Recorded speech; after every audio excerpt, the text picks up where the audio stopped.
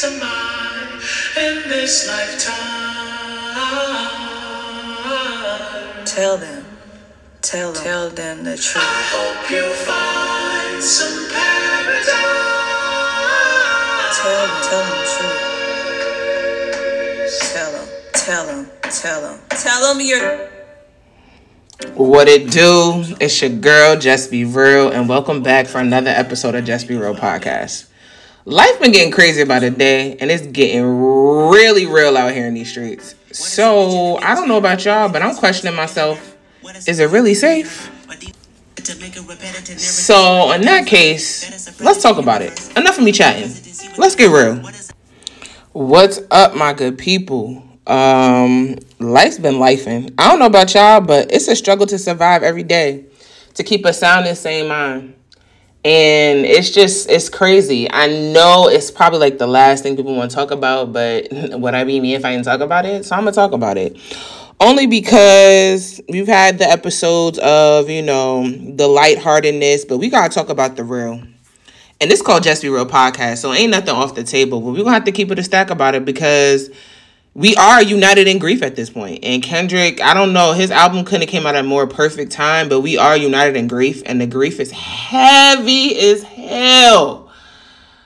I mean, given that there are positives, like I said before in my other episode about representation mattering, there are positives, but when it comes to this culture and society, the way we are backpedaling and rewinding history while it's replaying itself is crazy. I don't know if y'all got a chance to listen to my Poetic Relief, which is my little bonus I had for y'all, which is me, going back to my original origins, because I was listening to my pastor, and the sermon he had preached was, I know you don't want to hear it. And it's ironic because I know a lot of stuff that I speak about, I know y'all don't want to hear it. There's a lot of stuff I speak about that the world doesn't want to hear. But in that case of that Poetic Relief, when I spit that 3 minutes of my poetry and my spoken word, I know y'all didn't want to hear it, but y'all was going to have to hear it. And I know there's a lot of wordplay going on in there. And that's always been a strong suit of mine. So poetry is my way of how I used to express myself before journaling came into play. Like, journaling was there, but I was never consistent. So poems were how I used to express myself. And then when I realized poetry was really, a way that you can convert that into lyrics. That's when I started to dabble a little bit into spitting, like rapping a little bit. Rapping is not my strong suit. I do it for like fun or whatever. Like, I've had a couple, moments of me spitting, but like bars, but like rapping isn't a passion for me, but poetry is. So I'm like, you know what? The people get my voice, they get my thoughts, but have they seen me outside when it comes to just, my literary essence of what I'm able to just express myself as outside of just using my words and just talking to y'all. So if y'all haven't listened to Poetic Relief, go check that out because it coincides to the fact of we are in united grief. And as I said, this episode is titled, Is It Even Safe Anymore? Because I know I'm not the only one thinking this. Is it even safe anymore? Like, I'm at the point where working from home, because I work from home indefinitely, is a vibe because I'm an introvert. So I don't give a damn. Like, keep me in the crib. Let me work where I can just close the door and still be able to take a nap on my lunch. I'm good. Like, I don't really have to go out. I don't really have to waste gas, even though gas is going down, which I'm happy about. But it's the principle of, like, you don't know what's out there. Like, people's mentals are not stable. They're breaking more day by day. You have monkeypox. You have all these diseases. You don't know people clean. You don't know what the type of meth is going on. Some people still not wearing masks. Look at me, not talking. Some people still not wearing masks. Some people still are. If you're like me, I'm doubling up. Hand sanitizer on deck 24/7 with anything I touch that I don't know it's been cleaned. I'm still wiping down all of my groceries and stuff like that. And, spraying my crib, making sure the vibes is right with the sage, the crystals. Like, it's a lot. It's a lot, okay? And it's very wearing and tearing on your mental and your spirit to just live. Or to be alive, I should say. Living is easy. You can just do a mundane routine. But to be alive is harder by the days because you have laws, restrictions, and just livelihood being stripped from people day after day. Like, I think in a way it's a beautiful disaster. And I say it's a beautiful disaster because you're able to see the flaws in the system more prevalent than before, but see the changes that are needed to be able to transform it into what needs to be in the democracy. I'm not trying to be in no Handmaid's Tales lifestyle. I've heard about it. I've seen clips, and I ain't really fucking with it too heavy. But I feel like if they're able to pass this bill where they're able to charge the rich and make them pay more taxes instead of people like me out here paying astronomical taxes while the rich get richer, and my net pay and my gross pay have a very substantial difference, even after healthcare and taxes, because healthcare is astronomical too, I'd be grateful. I'd be real grateful. So, is it safe anymore? I don't know. For me, I'm an introvert, so just stay away from me. But I feel like we've never fully gotten out of the pandemic, I feel like we never truly stepped out of the whole COVID thing. And I say that because there are people still catching COVID. Like, we're going on year 2 of this shit, and y'all have boosters. There have been so many remedies, supposedly, quote, unquote, that are able to subside to prevent COVID. And then you also have, like, polio showing up in water in Rochester and Rockland County. Like, what the fuck is going on? Like, I'm just in a state of, huh? What? Like, we're on literally year 2. And people are still able to catch COVID, even having booster after booster, even with the whole thing. And I want to say it's because nobody's really enforcing the original, efficiency of 6 foot apart. Nobody's enforcing the mask rule because everybody feels like the shit is gone. We're in the endemic. I don't fucking agree. And again, these are all my opinions.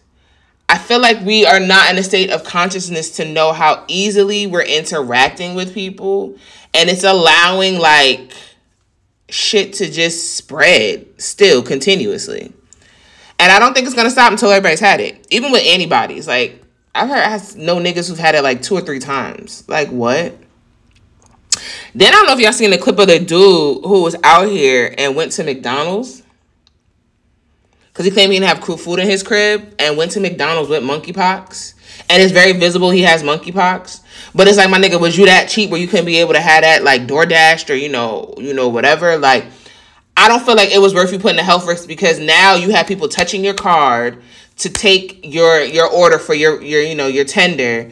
And then on top of that, like, you're really outside where they have to pass it to you. Like, why would you even, and you know what I'm saying? And this is McDonald's, so why would you put motherfuckers at risk? Because they're clearly already still working there because they have no other means of, income, where you're subjecting yourself to, infect other people. Like, I just think it was blatant ignorance. And it was selfish as hell. And that's another thing that my pastor was saying too, that, there's 3 things, because Bill Russell, may he rest in peace, had established in his 11 rules to Bill, or something like that, in his book that he wrote. It was about sacrifice, sacrifice, end of the days, and judgment. And he was saying mainly sacrifice is also in this perspective of where you give even in a space where you don't have it fully to give, but you still give anyway because you don't wait till you reach to that pinnacle point. And he was saying, like, Madam C.J. Walker had, was given $50 for like 4 or 5 students at the time at Tuskegee Institute when Booker T. Washington was, the president. And like, you had the Rockefellers and stuff that were giving him millions of dollars to invest in Tuskegee Institute. And he kind of turned up his nose at Madam C.J. Walker, looking at her like, why? $50 is not enough. Because tuition was like $98, I think, a year. I wish that shit was like that now. But it was $98 per student per year. And she said to him, I hope that the student who gets these funds are able to come up with the other 48. And Booker T. Washington was like, well, since you're self-made and you're making so much money, I guess in his mind it's like, of course, him counting her pockets, like, you're making all this money and I'm getting millions from Rockefellers and stuff. Why can't you give more? And Madam C.J. Walker purely saying, where I'm paraphrasing, like, I'm not your white count. I'm not these white folks. They're giving to you in a space where they've already made millions and made it to the end, where they're able to just literally write it off and just give it to you. Where I'm still in the space of building and transitioning, where I'm giving what I can before I even get to my, my climax of my success. And she's sacrificing.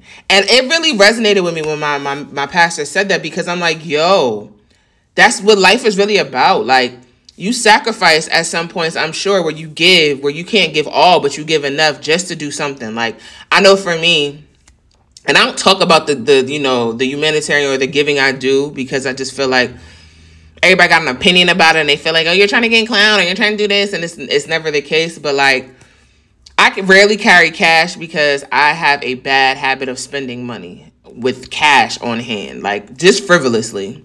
And I know as an accounting how, because that's why it makes me monitor better. Plus, I don't like touching money because I don't know where it comes from. So I'm a germaphobe like that a little bit too. So like, you feel me? So I had cash left over from when I took my last trip to go see Amanda, right? And there was a gentleman, like, I pass, people on a regular basis in the city I live in, where, people are asking for dollars or they're holding up signs. And my pastor also brought this up too as well. Like, people are out here panhandling because people get, it's called panhandling. So this guy had a sign. I was driving and I'm trying to remember, I don't know where I was coming from. It might have been from the grocery store. And I kept seeing people who are, panhandling, asking for dollars. But y'all know I'm from New York. So it's a certain essence of what I'm looking at, of you being like really downtrodden, that I'm going to give money, because some of these people really be scammers. And we've seen videos of people doing that shit. So I'm over here like, I see panhandlers, but all of them is white. In my mind, it ain't shade because I can't be racist, because my people have never been oppressors. So call it prejudice. Call whatever the fuck you want to call it. It's my opinion, my choice. So they're panhandlers. I'm like, yo, I got this extra, extra cash, and I'm not going to say the amount. I got this extra cash in my wallet. I want to do and give it to somebody who literally is out here that needs it. So I literally, for weeks, was passing panhandlers that was white. It was this random time where I'm coming from the grocery store. I'm like, yo, I'm not giving this money to somebody that looks like me, that's a person of color, that really, I want to put this in their pocket. I seen this man. I think I was on my way. I was on my way to the store. I was on my way to the grocery store. And this gentleman was outside with a sign that says, we'll take whatever I can. I'm just grateful. I didn't read the sign. I just seen he was black. So I said, here, it's not much, because to me it wasn't much, but it was enough. I mean, it was a good amount of dollars. And I was like, but I was waiting to give. I've been holding on to this cash, and I've been waiting to give it to somebody who looks like me, because I feel like even though you might not have it to put back in the community, I feel like me giving to you is me doing my just service and due diligence by giving to you, because you're a part of my community. He was like, my sister, please, thank you for that. And I was like, for what? He was like, for the fact that you really held on to your dollars until you seen somebody of color to give them to them, it speaks volumes of your character. And I said, well, what do you mean? He was like, because most black folks will sit here and drive past, and if they do give dollars, they're giving them to the whites, and they'll see somebody like us sitting there asking for the same thing, but they won't give us a dime. And he was like, the fact that you're intentional about how you provide back because you know where you come from speaks volumes. So I thank you for that. Keep that mindset. He had to be an older gentleman. So the point of the moral of that story is I'm very intentional with my give backs, because I feel like if I'm going to talk about my community and how I'm trying to tell y'all to uplift the community and do X, Y, Z, I got to be able to walk the walk. So I'm over here doing exactly what, I'm trying to enforce y'all to do. Like, keep the dollars black, literally. So there was a part in the sermon my pastor was saying, Pastor Clifford A. Jones, shout out to him. And I know I curse like a sailor sometimes, but God know my heart. But my pastor, Clifford A. Jones of Friendship Missionary Baptist Church, he is like, a guy was arrested for panhandling. And the guy was like, well, how are you panhandling? He was like, well, I'm not panhandling because all I did was have a sign, and somebody rolled down their window and decided to bless me or give me some money. So how am I panhandling when I never asked for it? So I'm sitting here like, where is Pastor going with this message? Like, and I'm like, panhandling. He was like, so in order for you to really arrest me, you would have to have proof of me asking somebody verbally or telling them, give me some money. And I haven't done that. So my pastor was like, Think about it like this. Somebody in there in the world was willing to sacrifice and give to you without you having to ask for it. They just seen the sign and gave it to you. What? Do y'all hear? I said, ooh. He said, God does it to us every day. Well, he sees the signs and we don't say a word, but he gives us grace. He gives us mercy. He gives us the ability to move and go forward. Be that same person that you claim that you're so spiritual and so godlike, where you don't have to wait for people to ask, but you see the signs and just give it anyway. Did y'all hear what I just said? Y'all don't be the godlike energy, since everybody still claims to be so holier now and so by the book, but wanted to be Christ-like. Don't wait for the sign or somebody to ask where they panhandle for your assistance. You just give it because that's the means of what you have, and you just are able to do it. But as your means increase, continue to give more fruitful and vigorously. When I say I sat there like, you better preach, preacher. Because it makes you remind me too, is it safe anymore? It is safe enough. Because if I'm still and grounded in who I am and my beliefs and my abilities and my ethics and my morals, there's never going to be a time where there's not going to be a sign I have to give that I'm not going to get. There's never going to be a time where somebody else has to show a sign where I see the signs and I'm not able to give. I was talking to one of my younger sorority sisters yesterday, and I was telling her, like, you know, I'm having a space of where I don't understand my purpose.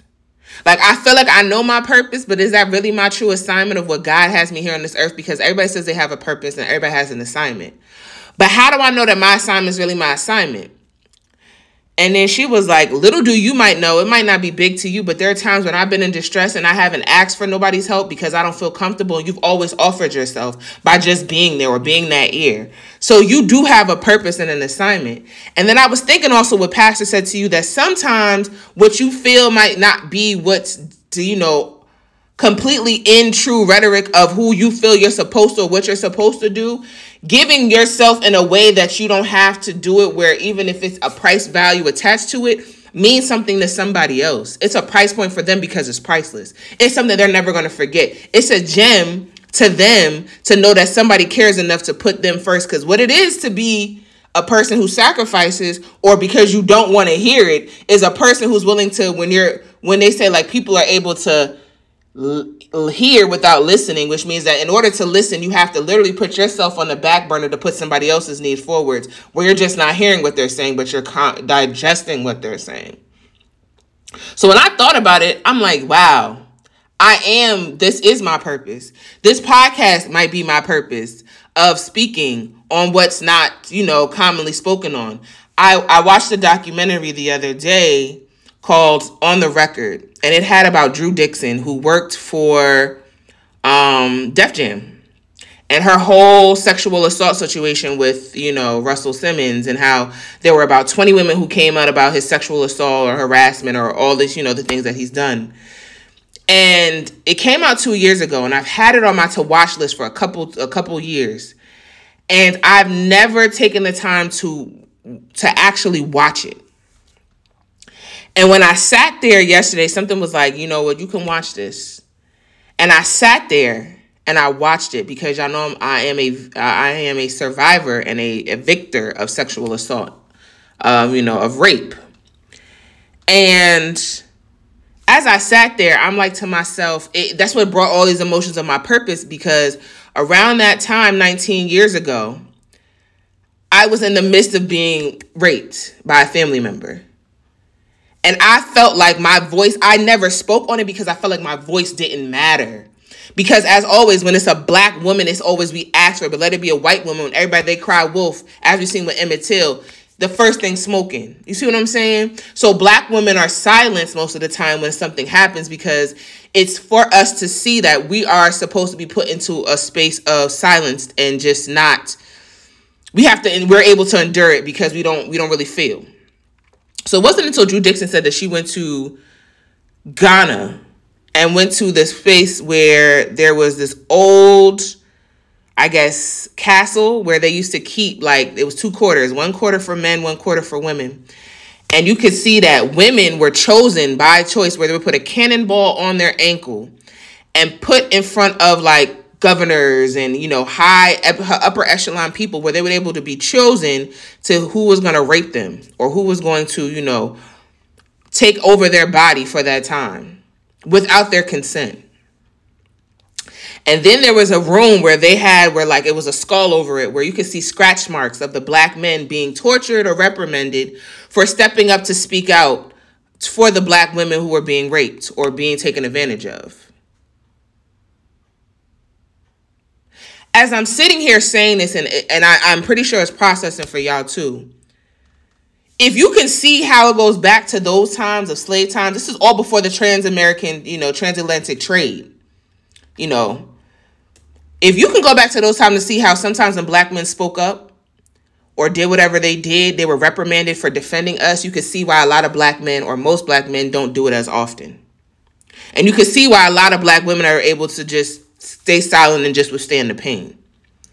But you also see it when she was talking about it, how people like Russell Simmons and even people down to, that gentleman who's in Chicago who just got reprimanded, or, Mr. Cosby, who pretty much were like, since I can't go ahead and fight against y'all, I'm going to play in the arena and play the game with y'all because I know I can get away with it.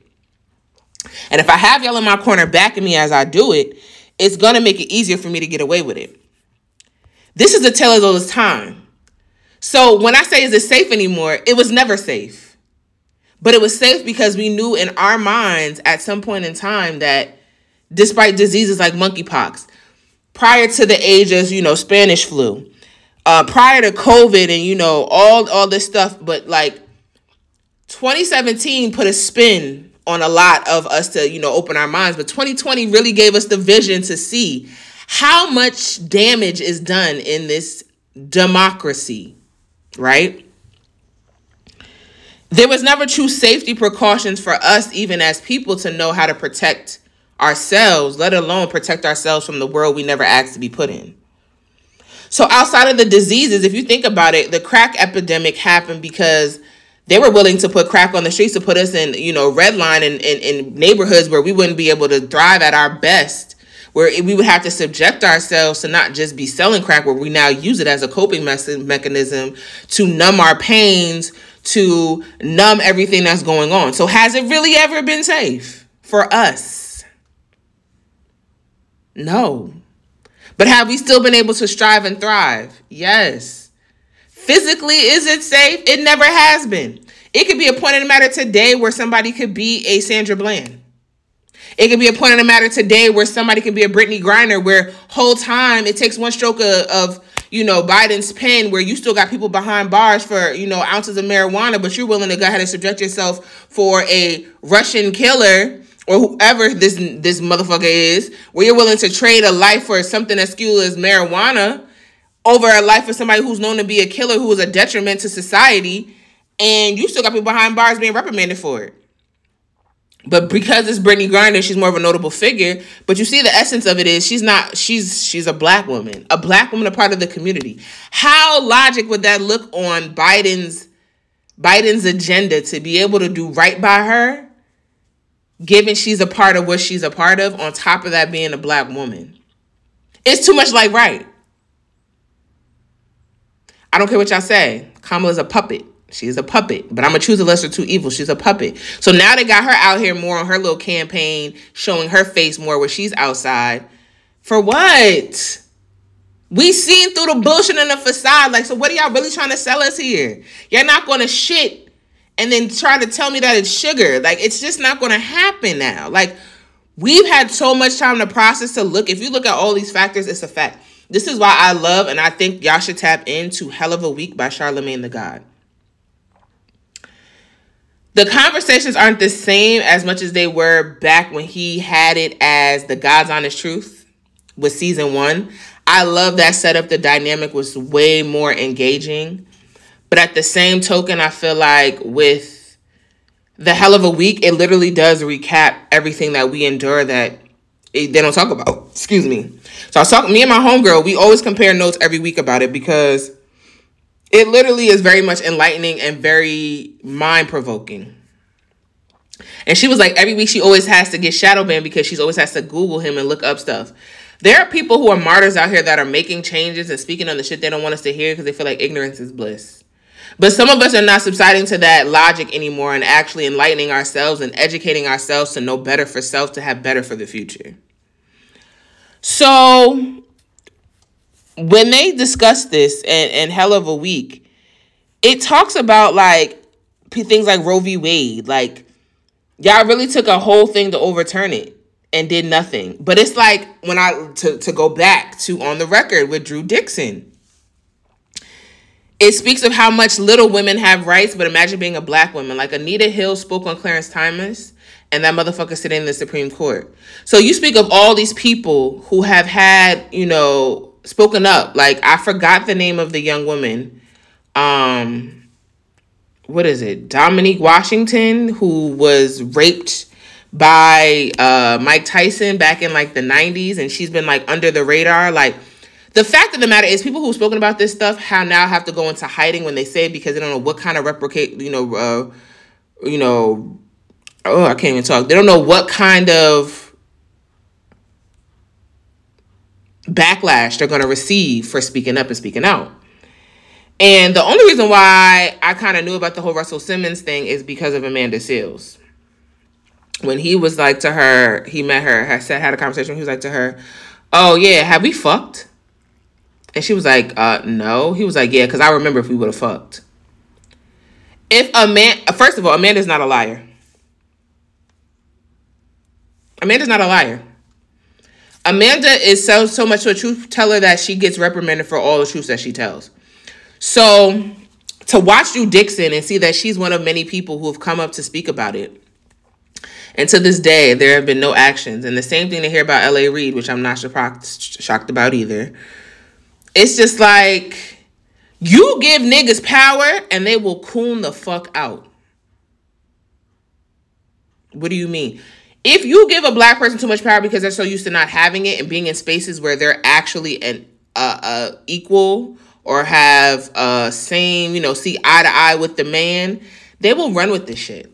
Hence why Roe v. Wade is just a bunch of bullshit, because if we want to do that, let's do Loving versus Virginia and make sure that interracial marriages never fucking happen. Especially since Roe v. Wade is the reason why y'all really are doing it, because y'all are not making enough white babies. So let's just cut it off. Let's cut the middleman. Let's no longer have interracial marriages either, because then y'all won't have to worry about y'all being the minority.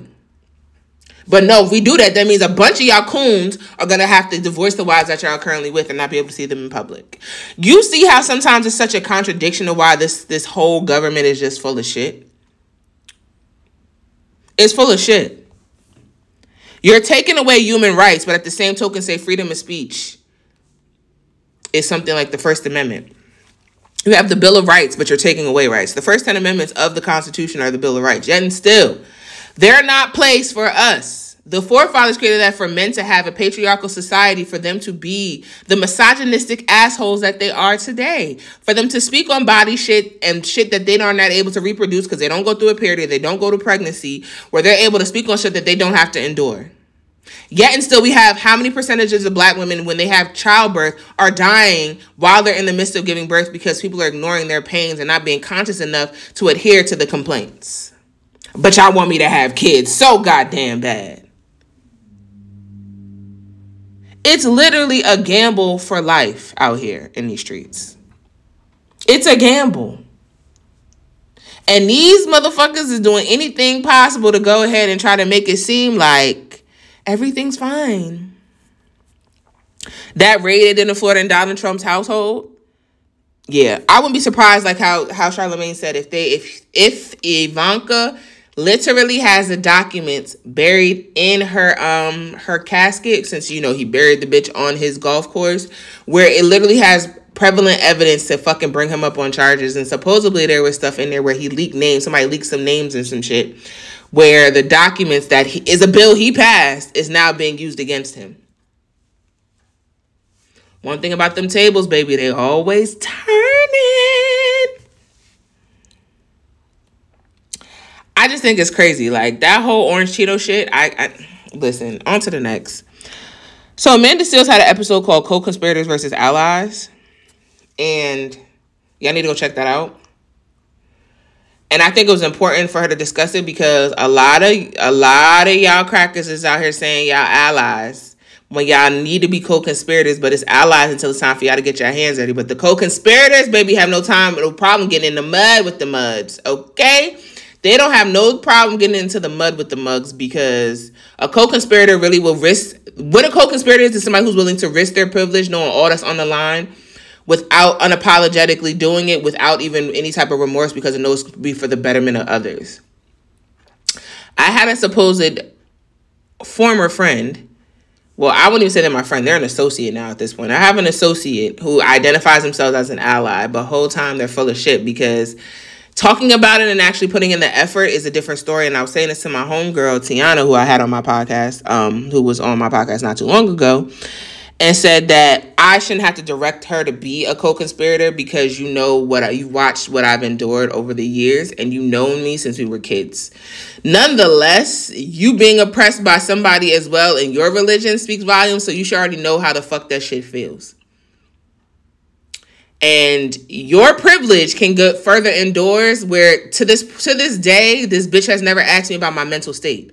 To this day, this bitch has never asked me how do I feel about X, Y, and Z to see my perspective, but yet you're such a fucking ally. When you have somebody literally right next to you that you're able to advocate for and fight for and have yet to check in, so no, bitch, you're a fucking fraud.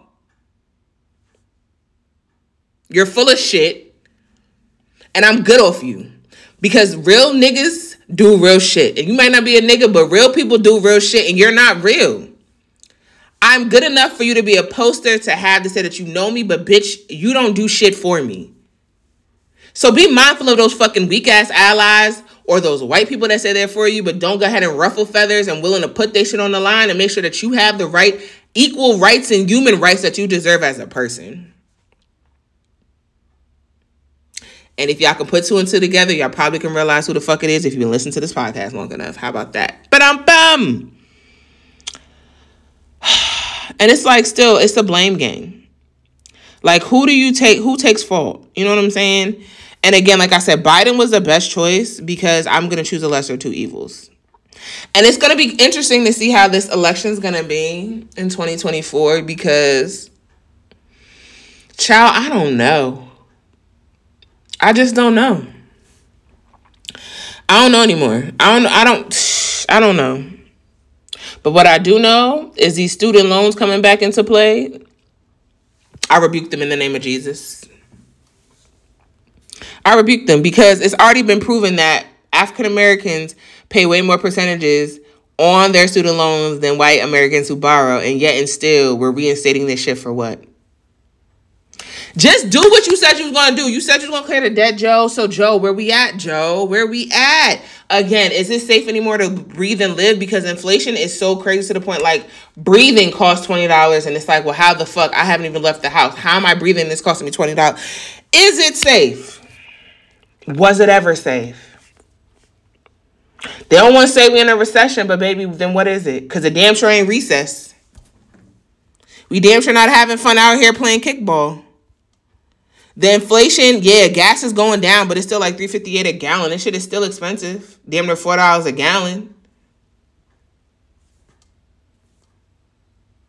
Given it probably a month ago, it was just like what $4.58 a gallon, like, which is astronomical. But like, so if this is not a recession, what the fuck is going on? What are we doing?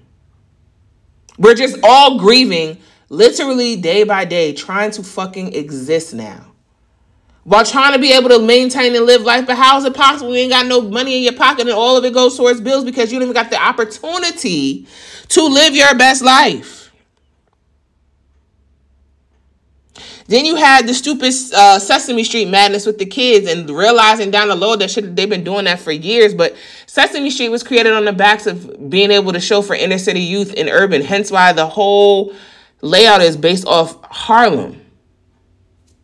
It was created for kids, for them to learn and educate and elevate themselves because they weren't getting the proper resources provided for them in those days back in the 70s.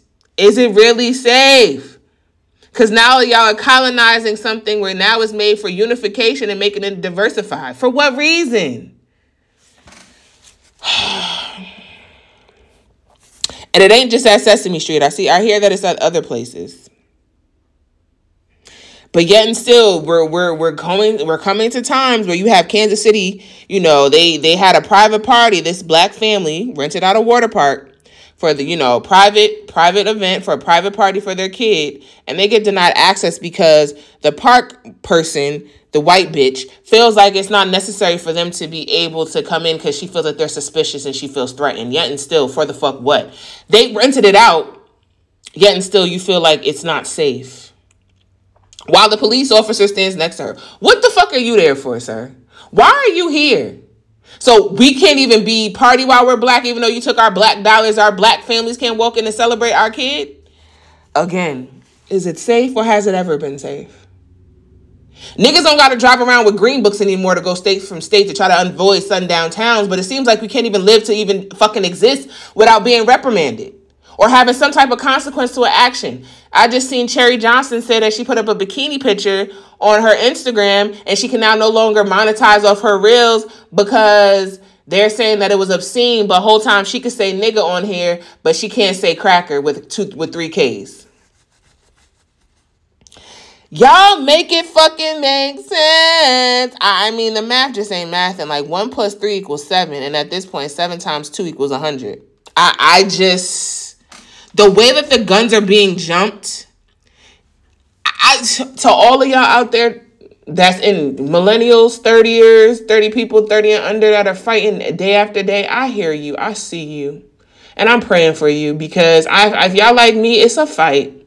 It's a fight to be optimistic.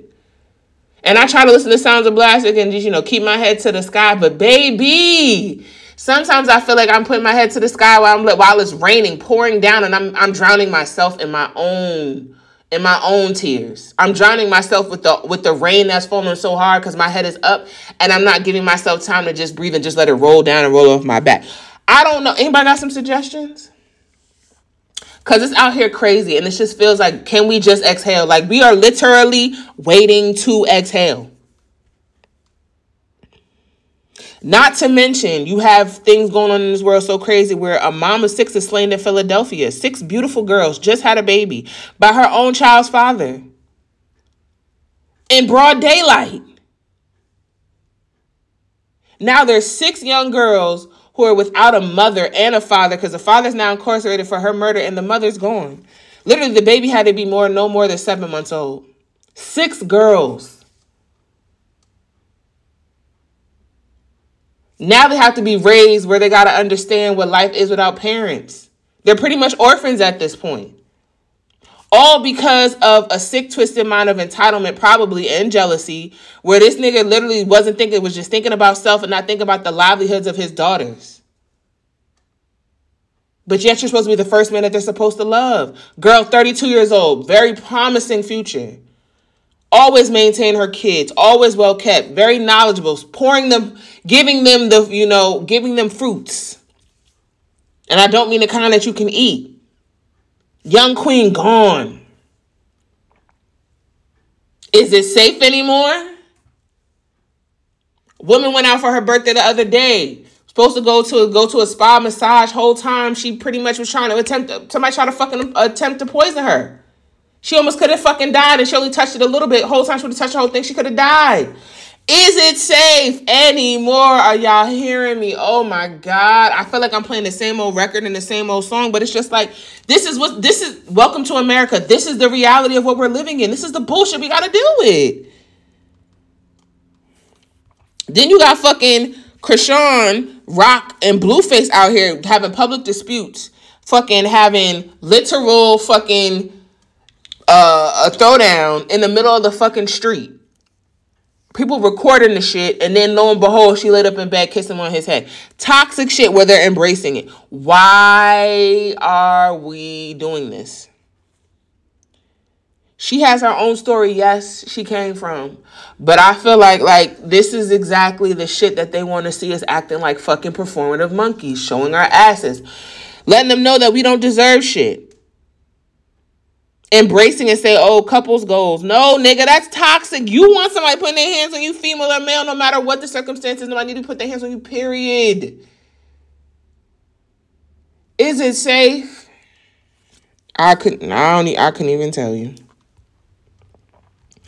This last few months it's definitely united in grief.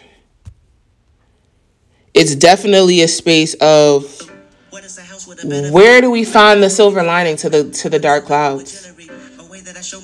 Will we ever be safe? I don't even know. As I always say in air, let's keep it real. And never forget, be real, be true, and always be unapologetically you. As Asia Epperson always says, do something nice for somebody else today if you don't do something nice for yourself. Because we deserve it. The word that we in is just menacing. The demons portray the religionist. I'm waking up one and another appointment. I hope the psychologist listening.